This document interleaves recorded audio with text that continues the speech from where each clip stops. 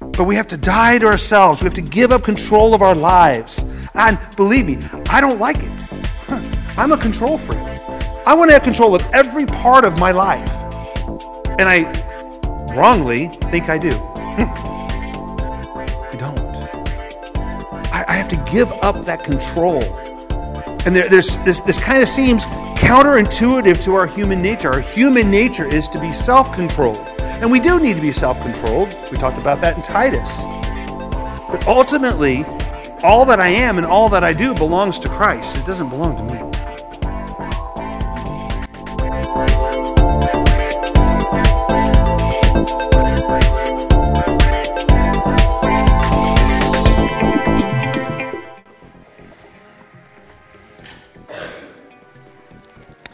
You know, we stand in the midst of a brewing storm. When I was young, and probably, I guess I still like to do it today, but mostly because my father would do this, whenever it would storm, whenever we heard a storm coming, you know, most people, what do? They go into the basement, or they go in the inner room, someplace where they think it's safe. Me, no, I go out on the front porch. I'll go and stand in the driveway, and I'll watch the storm come in.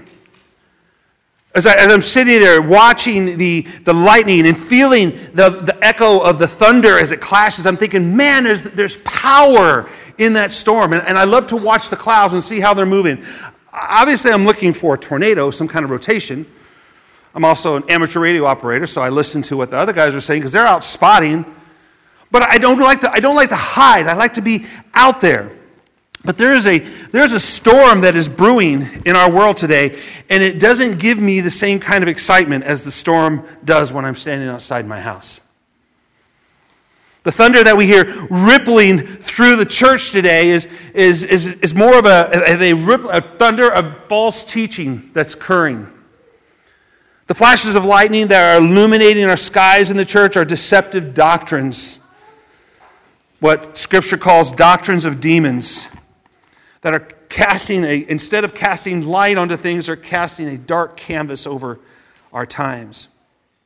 Now, in this, it's easy to feel fear. You know, like I said, I have no fear when I'm outside. I mean, now granted, if I'm standing there and I see the lightning and instantaneously I hear the thunder, I'm inside. Because I know it's close. And I know it could strike me. But it's easy to feel fear in the church today because of what's going on around us, what's even going on inside of the church today. We have this sinking sensation that our faith might be swept away by the torrents of the misinformation and the moral decay and the chaos that's swirling around us. Now, we may think that what we face today is new, that we are facing things that nobody has ever faced before. But I will be honest with you that the same things that we're dealing with today, the early church dealt with.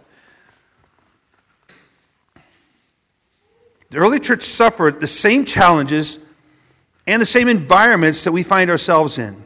Remember, the same enemy of the church in the first century is the same enemy that you and I fight today.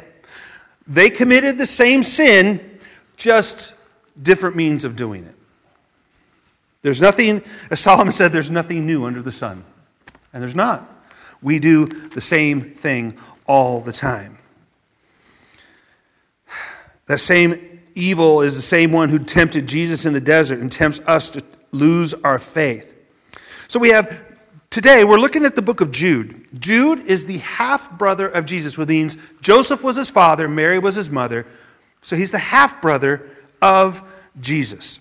And he penned this powerful letter during the first century that remains powerful today. It's very short. There's no chapters in the book of Jude. There's only verses. That's how short it is. But he offers us battle cries in the form of strategies for how we can be resilient in this storm that's brewing around us. So let's look at Jude verse 1. He says, Jude, he's identifying himself, a servant of Jesus Christ and brother of James, to those who are called, beloved in God the Father, and kept for Christ Jesus, or Jesus Christ.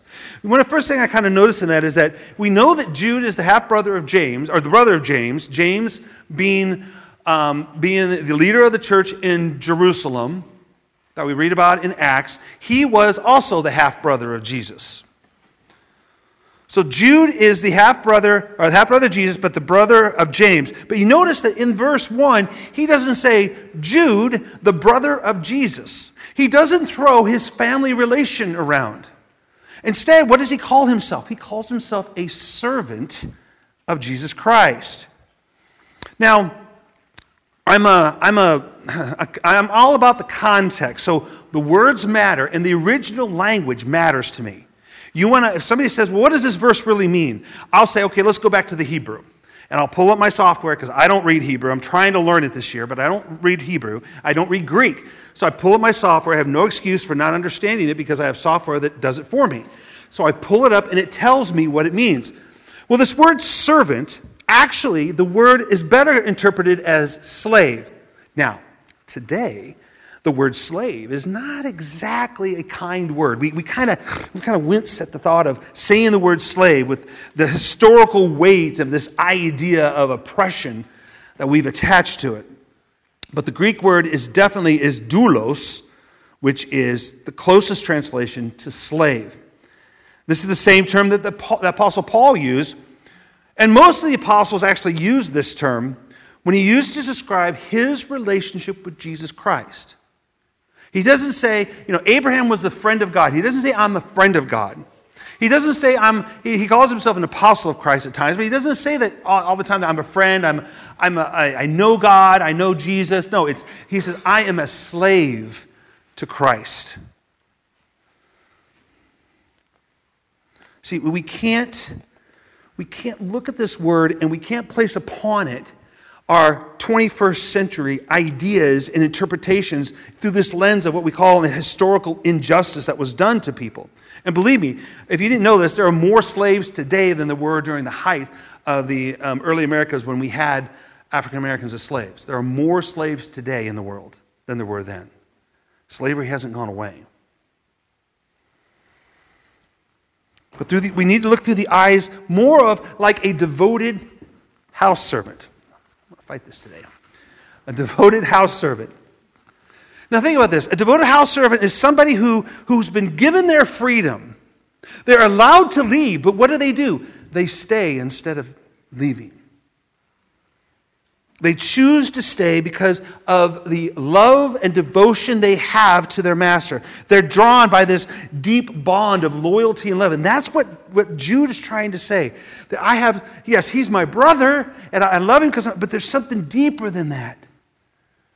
If we are followers of Christ, we're believers in the salvation and the freedom that God has offered us, He has purchased us, but not with coins. He purchases us with something much more precious than that. He purchases us with the life of Jesus Christ. Paul wrote to the church at Corinth in 1 Corinthians 6, he says, for you were bought with a price, so glorify God in your body. We weren't just freely given to God. A price was paid for us.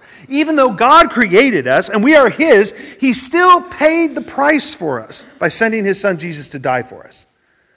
So we should not sin in our bodies. We should not sin against our bodies.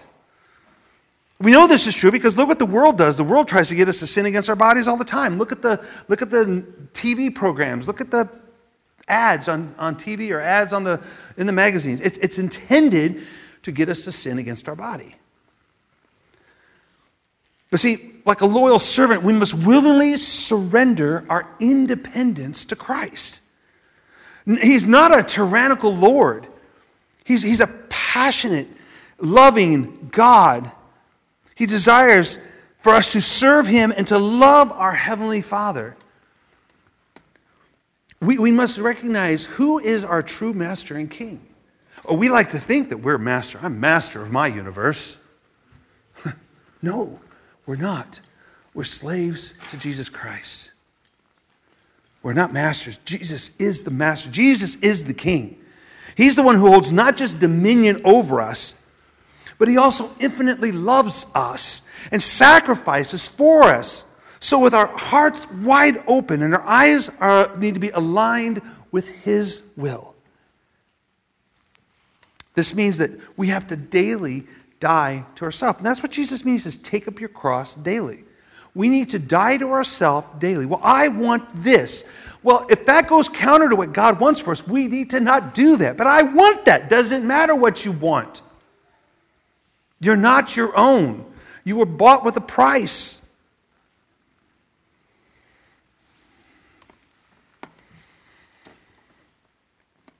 But see, it's not a...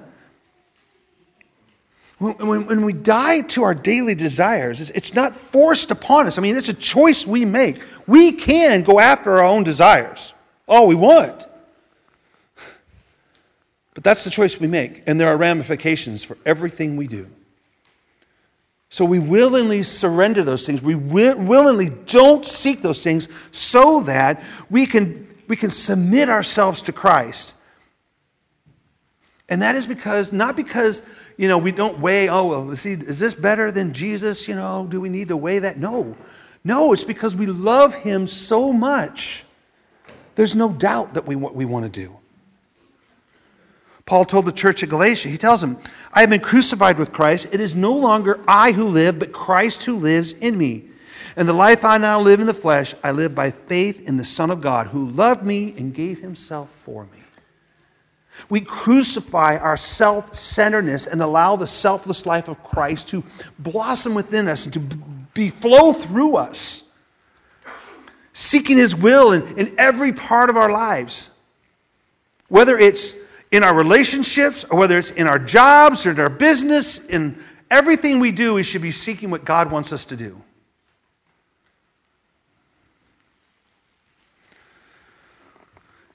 Because we're going to find our greatest fulfillment and our greatest joy in honoring and glorifying the one who has set us free. Paul, again, in 1 Corinthians tells us, so whether you eat or drink or whatever you do all to the glory of God. So why are we doing what we do? We do it for God's glory. Do we get glory in part of that? Sure. He'll share his glory with us. He does. I go do something for somebody and they thank me for it. That's kind of getting glory. But for me, I'm not doing it because I want them to thank me. And if they don't thank me, I'm still going to do it. I do it because it glorifies God. But we have to die to ourselves. We have to give up control of our lives. And believe me, I don't like it. I'm a control freak. I want to have control of every part of my life. And I wrongly think I do. I don't. I have to give up that control. And this kind of seems counterintuitive to our human nature. Our human nature is to be self-controlled. And we do need to be self-controlled. We talked about that in Titus. But ultimately, all that I am and all that I do belongs to Christ. It doesn't belong to me.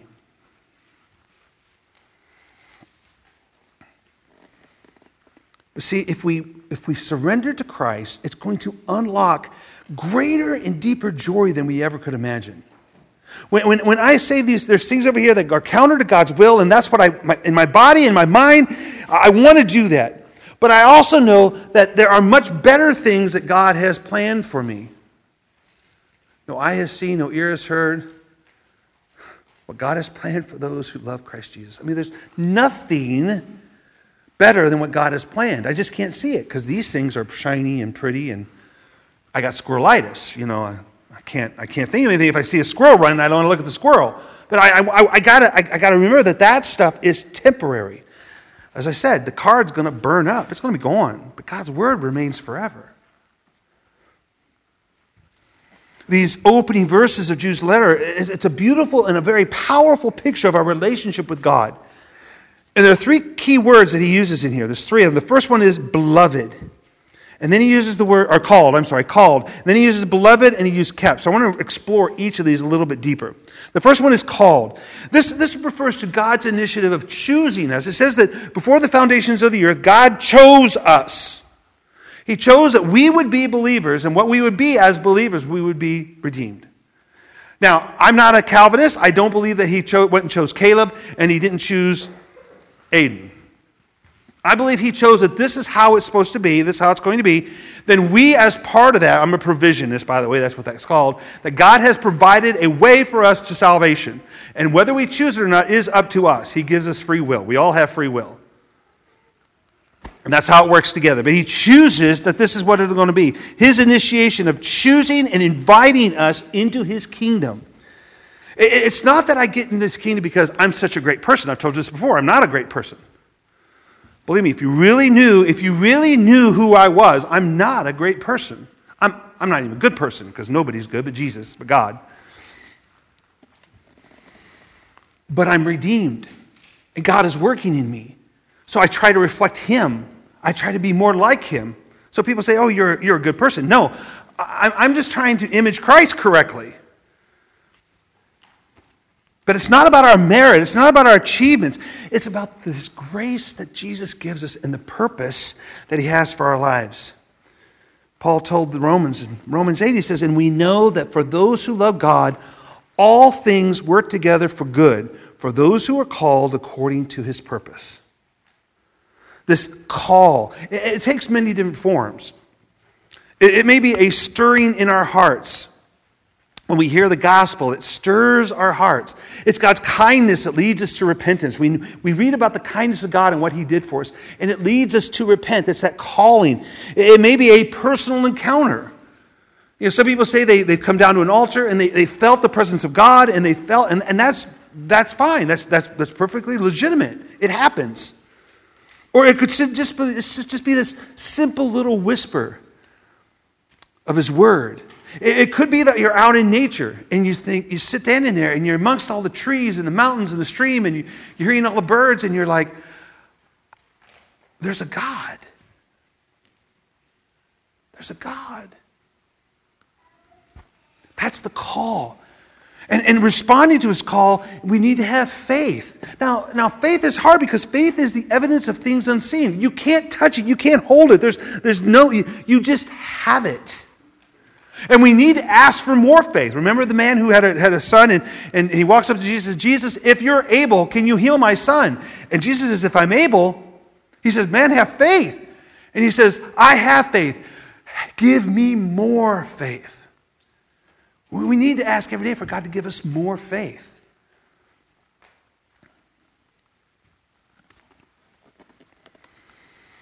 It also involves repentance. We must live lives of repentance. We must get up every day and say, Lord, I know there's things I didn't do that I should have done. Forgive me for it. And we don't beat ourselves up about it because when God forgives us, it's gone. No more. Don't bring it up again. If you do bring it up again, it may not be you bringing it up. It may be some influence from the outside, from the evil one, trying to discourage you. You've committed the sins to God, you're done. They're gone. As far as the east is from the west, they're gone.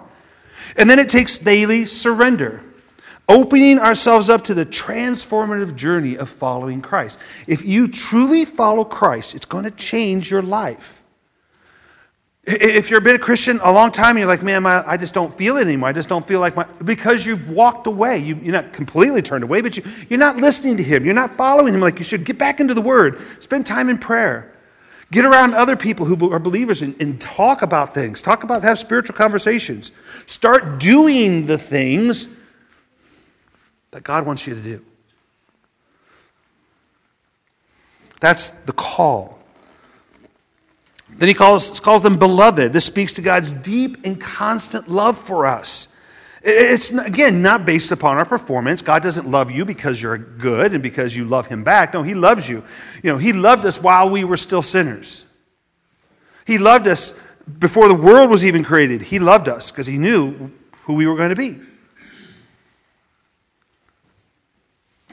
It's based upon his own unchanging nature. And because we are called his beloved, it tells us what our value is to him. I don't just walk around and call everybody beloved. Now, my son and my parents and Pete and my mom and Pete and my wife, and they're my real beloved, but you're my beloved too. I love you guys too. But there's something different because God says, you're my beloved. Because I know you, I know everything about you, and you're still my beloved. It assures us that the worth, we have significance in his eyes. It's a source of comfort. If we know we're loved by God, it brings us comfort. Knowing that we are unconditionally loved. God will never leave us or forsake us. He's always loving us. We experience this love if we're looking for it. We do that by spending time in his presence. How do we do that? We spend time in his word. Even if it's driving down the road and you know, like I say, you listen to it on a recording or whatever, or have somebody read it to you, whatever. You're spending time in his word. You experience. We do it through prayer. We do it through worship. That's why we sing songs. It's not just because we like to hear our voices and because we like to sing these songs. We sing these songs and we need to listen to the words and listen to what we're singing. You know, it's your breath in our lungs, so we pour out our praise. Well, the very breath I have is his. That's why I pour it out to him, and I'm praising him in the process. It should give us an understanding that we are beloved because we're able to praise him.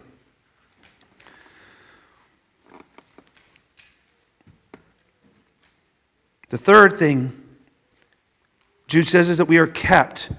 This signifies God's protective power over us and faithfulness to preserve us through life's challenges and temptations.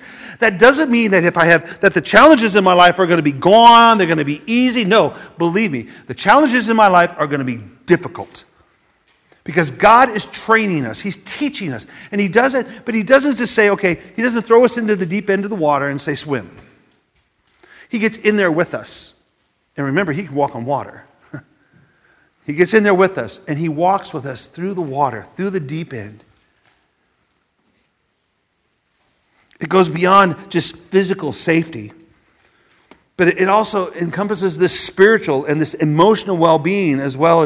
Because think about this: we're in a battle. We're in a battle that's not. Our battle is not against flesh and blood. Our battle is against the spiritual forces of evil in the heavenly realms, and we can't fight that with swords or guns or anything. We have to fight that with spiritual armor that we have to put on every day. The breastplate of righteousness, the shield of faith, the belt of truth, the helmet of salvation, the sword of the Spirit, the shoes of peace. We have to put those on. How do we put those on? We put those on by being close to God, reading his word, focusing on him, talking to him daily, constantly. Paul says, pray without ceasing. Yeah. Pray without ceasing. Doesn't mean you walk around all day, praying out loud, but you're always thinking, okay, God, what do you want from me today? I'm on my way home, Lord. What do you want me to do tonight? Lead me. Thank you for what happened today and what the encounters that I've had. Thank you for allowing me to get this stuff done. Thank you for keeping me from being distracted by those other things that I should not have been doing.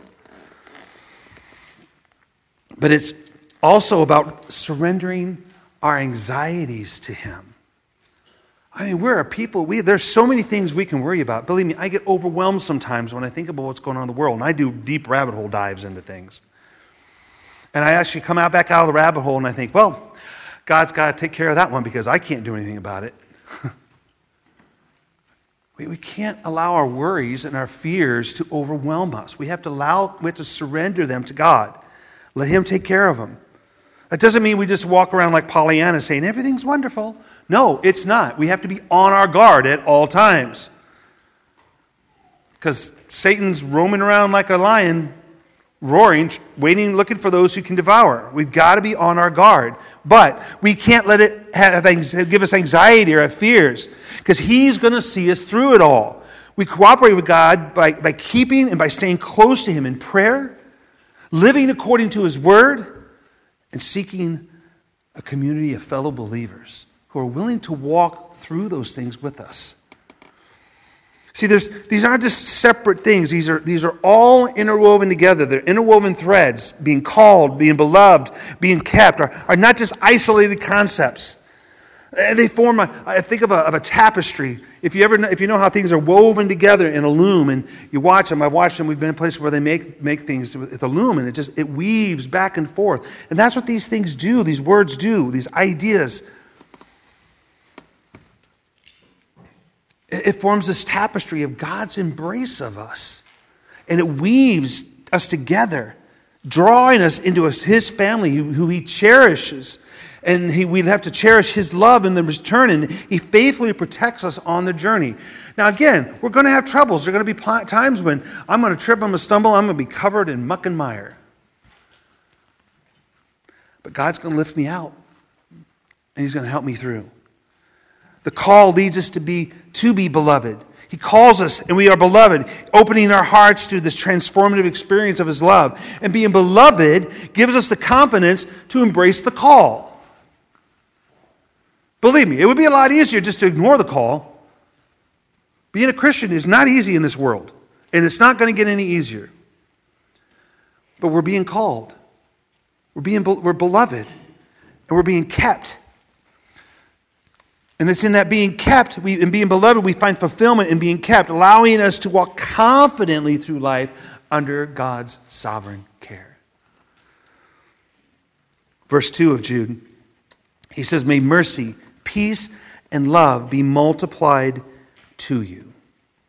Even in the face of the storm, we must not give in to panic. Lightning strikes close by. Yeah, I run inside just for my human safety.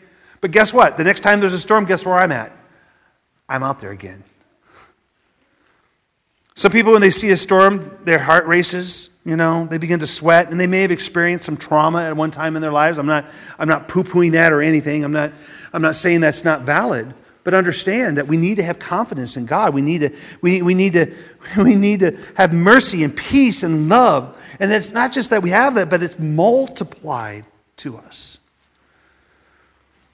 Paul told Timothy in 2 Timothy, "For God gave us a spirit not of fear, but of power and love and self-control."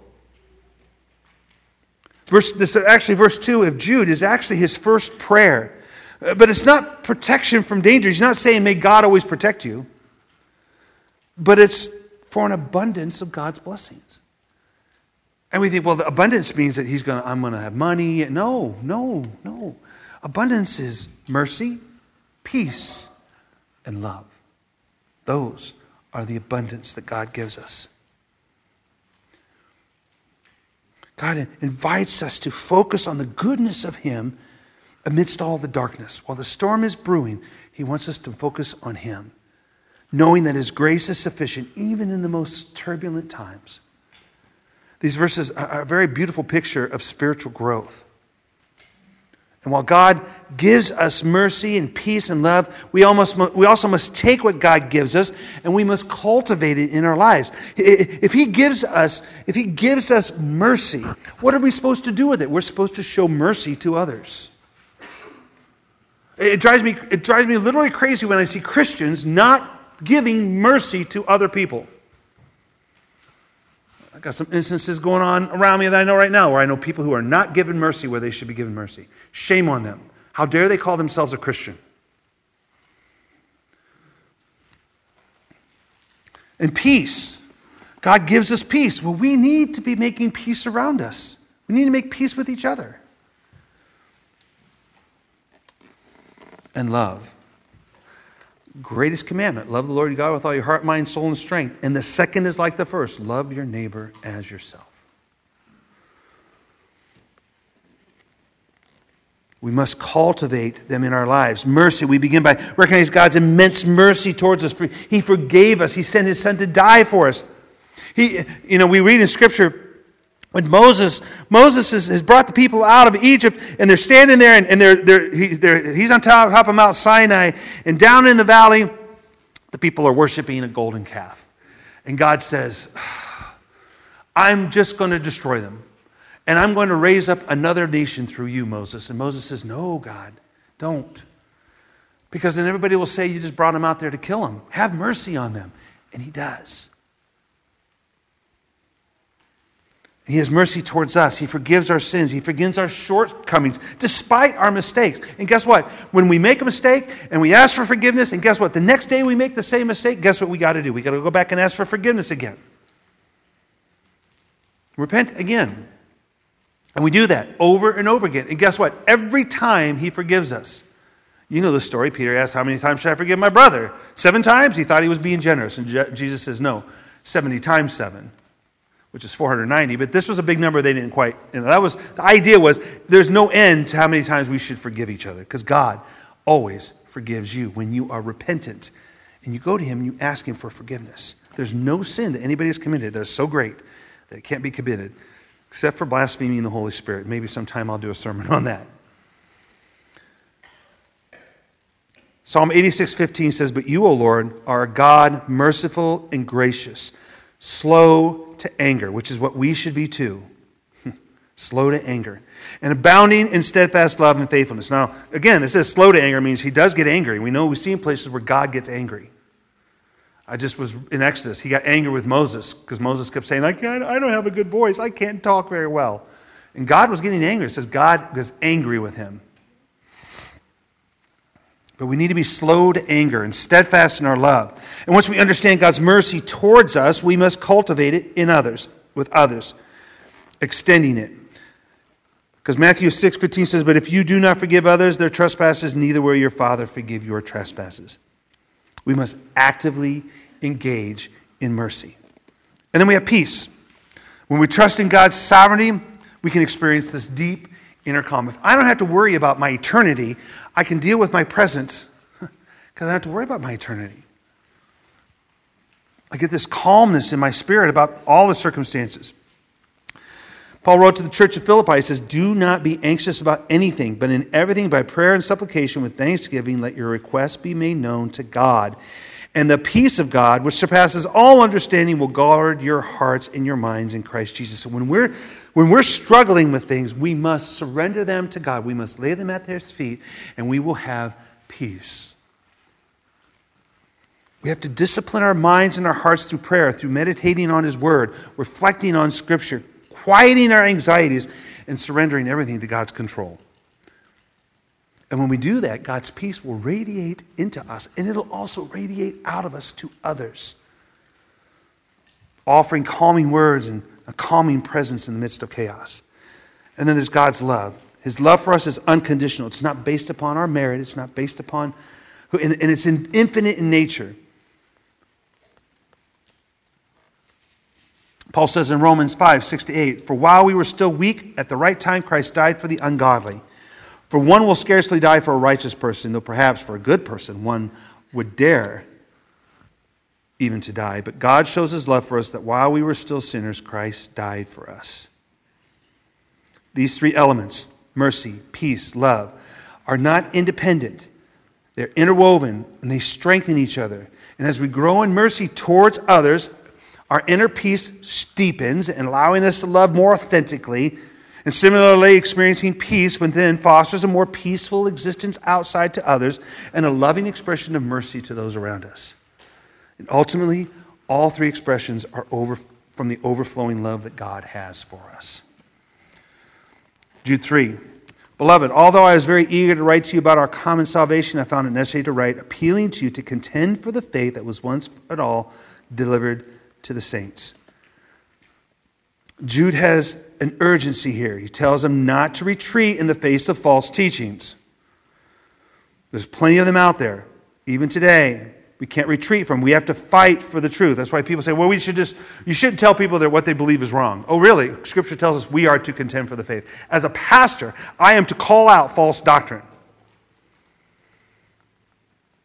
I am to rebuke people who are teaching false doctrine. But what does contending for the faith look like? It looks like we're protecting the truth. We have to focus on protecting the truth, not harming individuals. We don't tear somebody up and down because they're teaching something incorrect. We try to restore them to bring them back into the faith. But we must firmly reject false teachings. We should also seek to understand those false teachings so we can engage in truthful dialogue, aiming to win back those who have been misled. Remember, this was the same thing Paul told Titus. He said, "This testimony is true. Therefore, rebuke them sharply that they may be sound in their faith." We must understand the Bible is the ultimate authority. And we have to ground our arguments in clear, accurate interpretations of Scripture.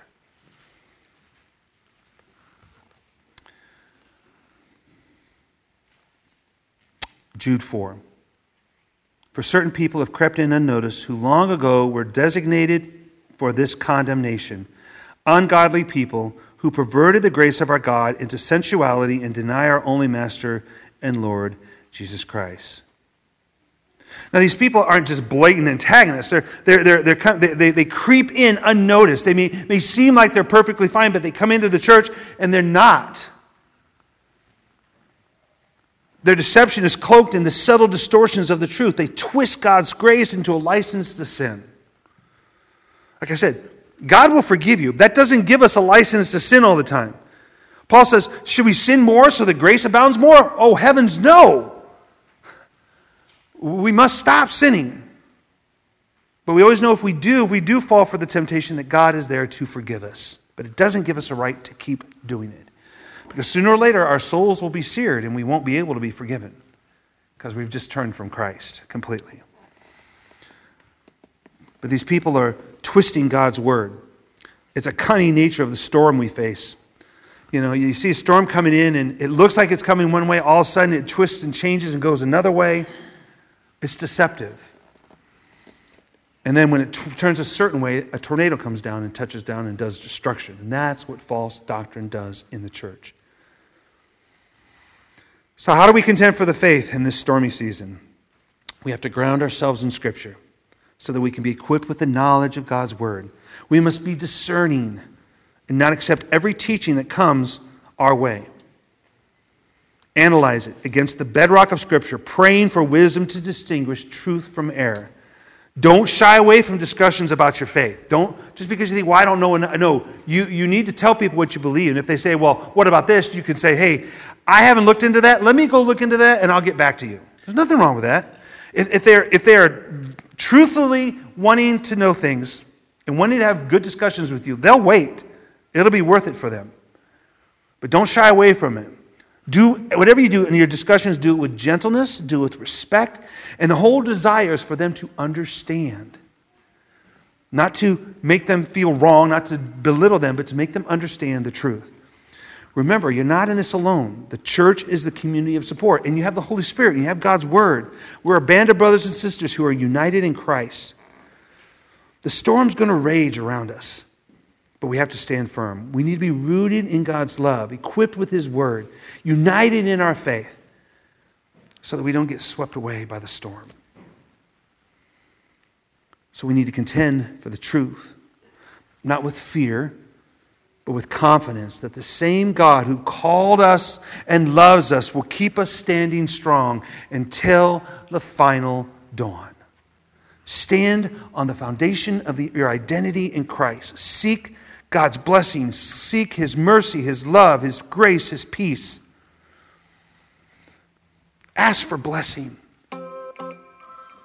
of mercy, peace, and love. May God grant us the courage and the discernment to stand strong in the storms that we see ahead of us. Weathering the winds of deception, emerging not merely as survivors, but as victors. We are more than conquerors.